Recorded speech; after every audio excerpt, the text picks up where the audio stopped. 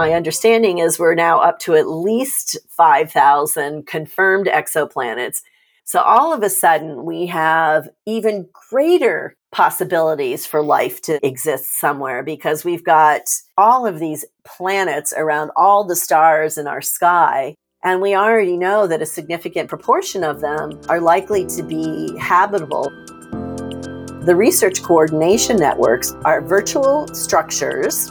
It allows people to collaborate across divisions and disciplines and geographic locations in order to advance the research and move us closer to our goal of finding life elsewhere. Welcome to Small Steps, Giant Leaps, a NASA Apple Knowledge Services podcast where we tap into project experiences to share best practices, lessons learned, and novel ideas. I'm Dina Nunley. NASA has a long history of supporting research in the search for life, dating back to 1959, when the agency's first exobiology grant was awarded for the development of the Wolf Trap, an instrument to detect microbial life on the surface of another planet. As the field expanded over the following decades, the concept of astrobiology was developed, and NASA became the main supporter of astrobiology research. In 2015, the NASA Astrobiology program announced a new programmatic infrastructure known as Research Coordination Networks, and that's the focus of today's episode. Our conversation is with Mary Voytek, the senior scientist for the Astrobiology program in the Planetary Science Division. Mary, thank you so much for joining us on the podcast. So happy that you asked me to join you. This is great. Let's start with the basics about the NASA Astrobiology program and the Research Coordination Networks. Could you explain the program and the networks and what they are and how they work? My pleasure. So the astrobiology program at NASA is about the understanding of how life emerged and evolved on Earth, understanding the limits to life on Earth, and how we can use that to ultimately look for life beyond Earth, both within our solar system and even further on, as we've discovered exoplanets that could also support life. The actual research that's entailed in understanding those three very important questions involves many different disciplines. Some people make fun of astrobiology and say that it's a discipline without a subject because they think astrobiology means the study of life in a star. But I like to think of astrobiology as pointing out the importance of all the disciplines and all the events in the origin and evolution of our solar system even that led to life. So you begin with a star, you form planets, those planet surfaces become habitable, are conducive for prebiotic reactions, and eventually you end up with life. It's very well captured in a quote I like to use from Carl Sagan, that in order to bake an apple pie from scratch, you must first invent the universe. And that's really what astrobiology is all about. So as we have all these disciplines, how do we get researchers to talk to one another, to not just pass the baton as I study a star and then somebody else has to pick up from the star and move to the next research project or the next logical level in the progression of understanding how life began. But in fact, we need them to work together. And so coordinating the research that we fund in the NASA Astrobiology program, whether it's amongst the individuals that we fund or a broader community, requires significant effort. And the research coordination networks are just such an effort that we have put into place. What they are virtual structures. We have 5 of them actually in the program. It's a virtual structure that brings together researchers around a central question in astrobiology. And it allows them, since it's virtual, and since everyone's invited to participate in this, it allows people to work and converse and discuss and collaborate across divisions and disciplines and geographic locations in order to advance the research and move us closer to our goal of finding life elsewhere. Could you tell us about the new RCN that was officially launched last month? We're very proud of this. This is our 5th, and for the moment, the last one we had planned, and it is called Life. And life covers the emergence of life, so primitive cells, as we can recognize them as life, and then looks at the evolution of life all the way to multicellularity, which is those events and that process of evolution really changed life into something that possibly was happening in a very limited area into becoming a planetary process where we start seeing life interacting with its environment in such a way that it's shaping the chemical reactions, the way the climate operates, or patterns of circulation in our oceans are now becoming affected by what's going on in terms of life. And so it becomes an integral part of the planet at that point. And that's what this RCN is focused on. So they're picking up the baton from one of our other RCNs that's called PCE3, or Prebiotic Chemistry in Early Earth Environments, that deals with those abiotic processes that are morphed into something more prebiotic or probiotic. As you see, we're getting closer to something that's relevant to life. And once you have all that in place, that jump to that first cell, that first organized entity in the environment, that's what this group is looking at. What excites you most about the Life RCN? Well, I think it's the that bridge, that transition to life from non-life. Right now, all the research that we've done in our understanding makes it almost like a switch. We understand what was happening before there was life, and we understand what there's happening after we have life. And the RCN life is going to really address how we manage to go from one to the other. And I think that is one of the most important questions in being able to tell if it's likely that life emerged somewhere else, not only on our planet, but at other places in the solar system. And what's the definition of life? That's a great question. And I get asked that a lot. And my answer is very unsatisfying in that, we always say you ask 100 people that are in astrobiology even to give you a definition of life, and you'll get about 110 of them. We can't really agree on it. And some would argue we don't really have a definition of life the same way we have a definition of some physical principles, like understanding the Higgs boson particle or whatever. We just don't understand life at that level. But what we do understand are certain features that life expresses, or phenomenon that's associated with life, that we can use to actually look for life, even if we don't know exactly the best way to define it. So we know things like it requires energy. It uses carbon, as well as several other elements like carbon, hydrogen, oxygen, phosphorus, sulfur, and I must be missing something in there, maybe nitrogen, I forgot. But it's a series, we call it schnapps. It's a series of elements that make up all life as we know it. And so we know life as we know it is carbon-based, and that's the dominant element in it. And we also know about the other elements that it needs.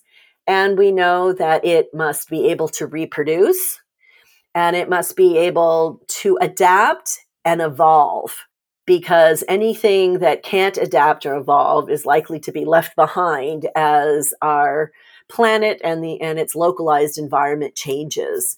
So it's energy, it's nutrients, it's the ability to reproduce, and the ability to adapt and evolve are the really key things that are important to our understanding of life. So whether or not we have an absolutely perfect, universally accepted definition or not, astrobiologists think that we know enough about the features of life and how life functions on Earth that we could use those features as targets for missions and our investigations as we search for life beyond Earth. So we can look for example, energy sources. We can look for some reproduction. We can look for chemicals and that are made by life as we know it, but that are complex and would only be made if life were there. And so I think that we think we're in a fairly good position. That does not mean, however, that we don't still strive to come up with that universal, unifying definition. The Life RCN joins 4 others, as you mentioned, that were already in existence, including PCE3 that you briefly touched on. What are the other networks, and what's the focus of each RCN? So we have 4 other RCNs, and each of them address one of the 3 goals of the astrobiology program, which is either looking at the origins of life, which we already mentioned the RCN Life does a little of that, but also PCE3, prebiotic chemistry in early Earth environments. So it's looking at the emergence of reactions that produce compounds and chemistries and modify the environment that makes it right for the eventual emergence of life. And then we have the 3 remaining ones really focus on our search beyond Earth. The first one I'll mention is called Nfold. It's the network for life detection. And as it says, it brings together people that are interested in the science of life detection. And that includes people who are researching exactly what features of life we should be looking for. And a lot of what they research are based on what we understand life specifically does here on Earth. So there's some people that think that looking for molecules like DNA that are involved in heredity and reproduction would be important to look for. Some are looking at things that are more agnostic to the life that we know here on Earth. And so that's trying to abstract a fundamental concept in life without looking specifically at the solution that life on Earth has come up with. So, for instance, maybe not look for DNA, but we know that there has to be a molecule that stores information. So, what else could do that? The worst thing in the world I could imagine, and this RCN would tell you, is if we went somewhere, we had instruments to look for life as we know it, and there is life there sitting right in front of us, but we don't recognize it. So there's a whole branch of people working on something we called agnostic biosignatures. And those are really important to maximize our search efforts. And then there, along with the scientists that are studying those features of life that we could look at, and looking at not only at what the features are, but how well they'd be preserved, and what else we might need to measure when we're looking at them. We've also included in that RCN the engineers and technologists that are developing instruments and are involved in missions that would eventually be developed to go search for life somewhere. So rather than get those people together sort of right before it's time to launch, this RCN gets the scientists and the engineers together at the very beginning in a really nice iterative process. The next 2 are focused on targets.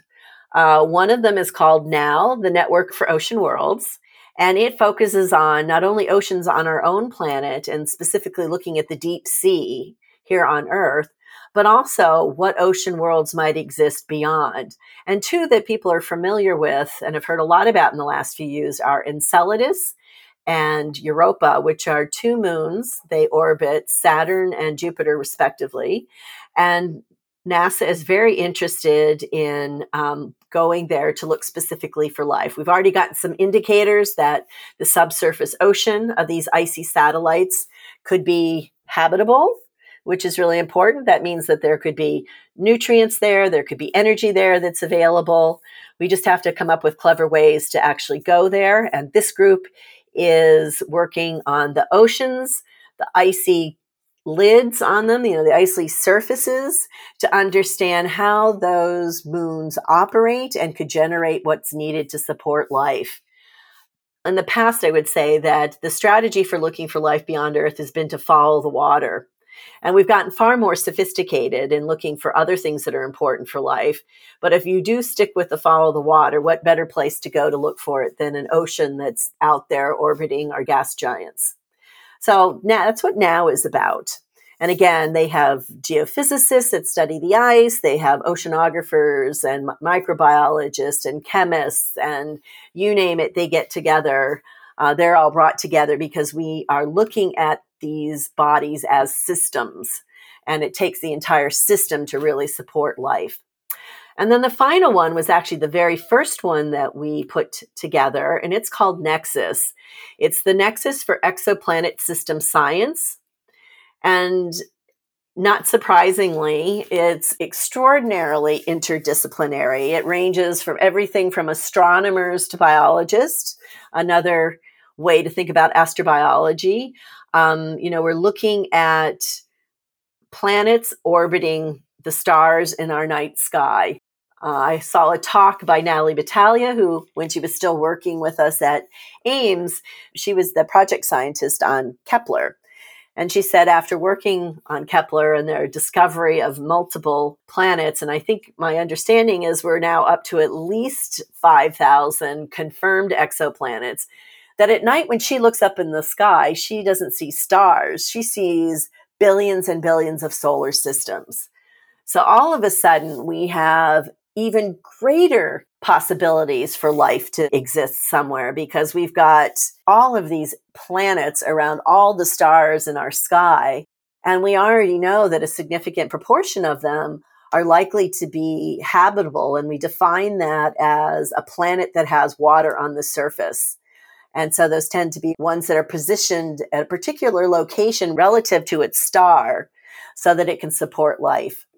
And so this particular RCN works with all these groups to understand the habitability of exoplanets. What can we learn? Because, the challenge with exoplanets is we're looking using telescopes. We won't go there anytime in my lifetime for sure to actually be able to observe them directly. So all of our observations and all the data that we collect are going to be from either ground-based or space-based telescopes. And so they're working together to figure out what features that can be measured from afar can tell you something about the makeup of the planet, whether or not it's got an atmosphere. Is there water on the surface? Is there any sign that there's a pigment? And then, to start looking for even more specific signs, not of habitability, but of life itself. Is there oxygen in the atmosphere that you don't expect to see unless there was photosynthesis going on the surface? And so their focus is really about understanding exoplanets as a system and how do you tease out from what you can measure what exactly is going on and is there a possibility of life on its surface? That was a fantastic summary of the RCNs. How do the RCNs tie in with NASA missions?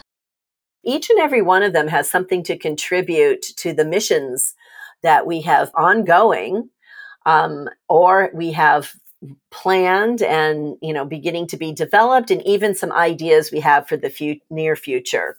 Nexus is important because of tests that's already in operation, JWST coming online, and the future concept missions that were evaluated in the decadal survey, HABEX and LUVOIR, which is these space-based telescopes that will help us do that.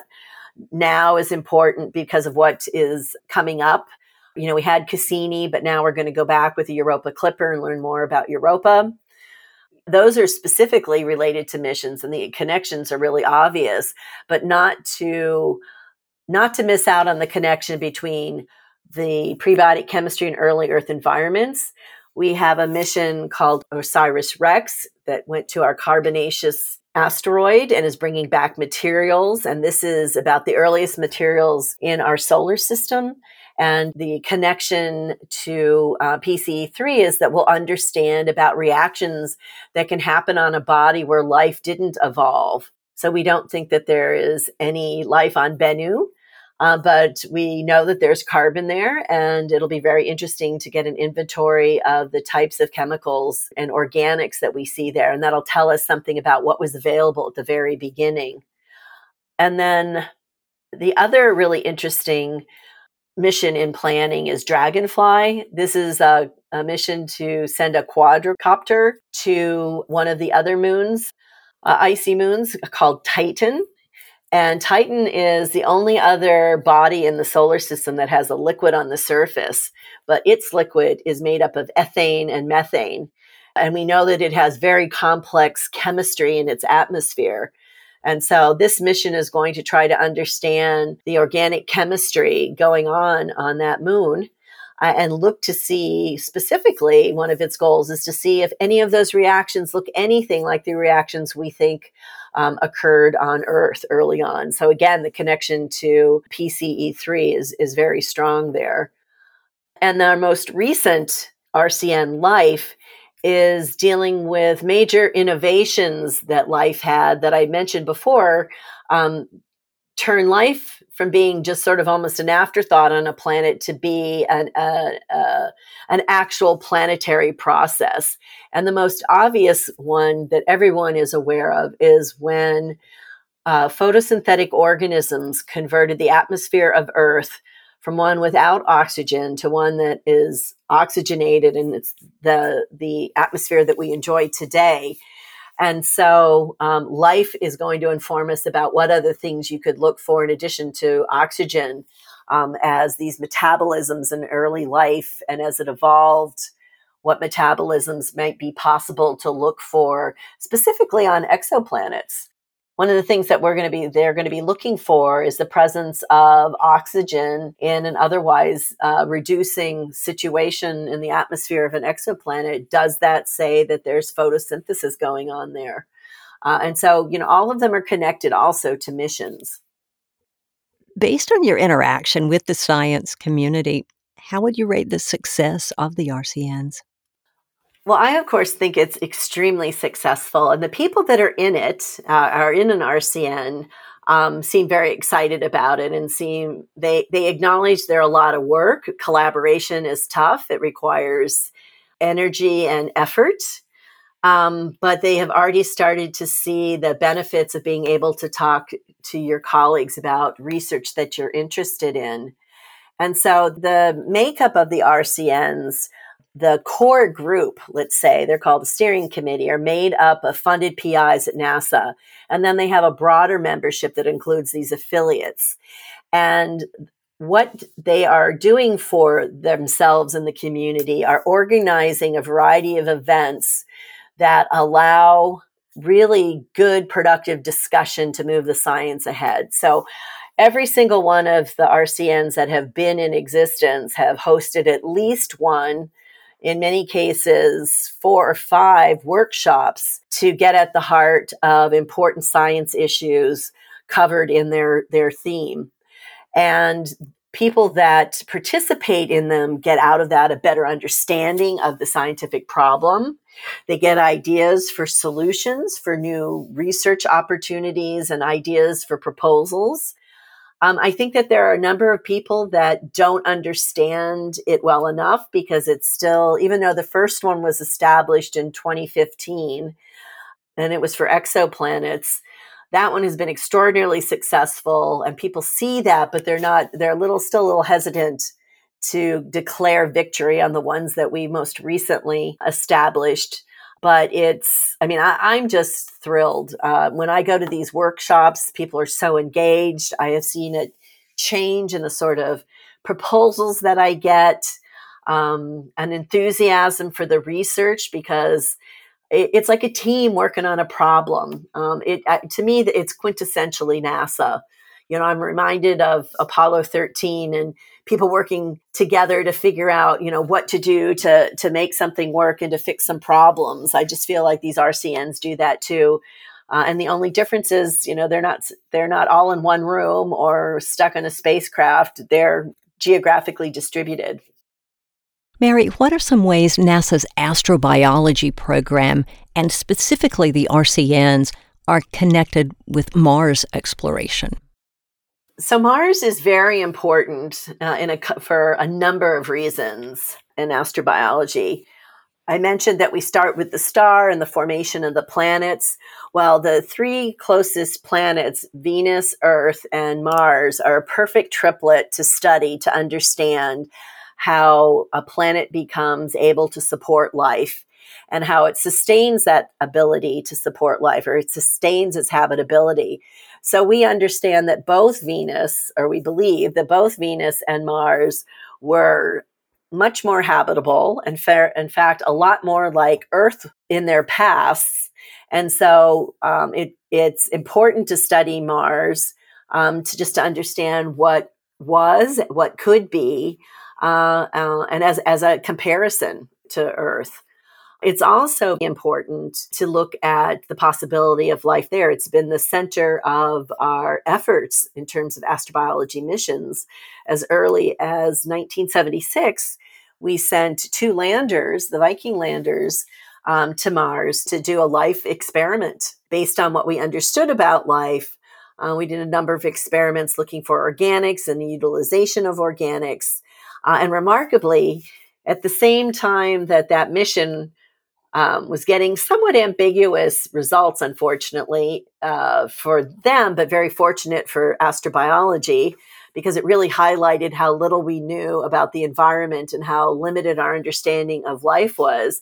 At the same time that data was being collected, a submersible had stumbled upon the hydrothermal vents. And you, Dina, may know about the hydrothermal vents. They're a system in the deep sea that supports an oasis of life. There are these giant worms at some of them and huge clams, and they're just overrun with life. And they are located along active tectonic sites, and because of the interaction between the rock and the fluids in there, it creates chemistry that can support life. And until we found them in 76, 77, we thought that the only life on Earth had to originate from the energy from the sun. So, the sun creates the plants and animals eat the plants, and then we eat the animals and the plants. But everything was, even though it was chemistry, and chemical energy that we were getting, it all started with the sun. And here were these systems, as alien as anything we could have found on Mars, that were creating life, hundreds and thousands of meters away from the surface of the planet where sunlight would reach. Here was this oasis of life.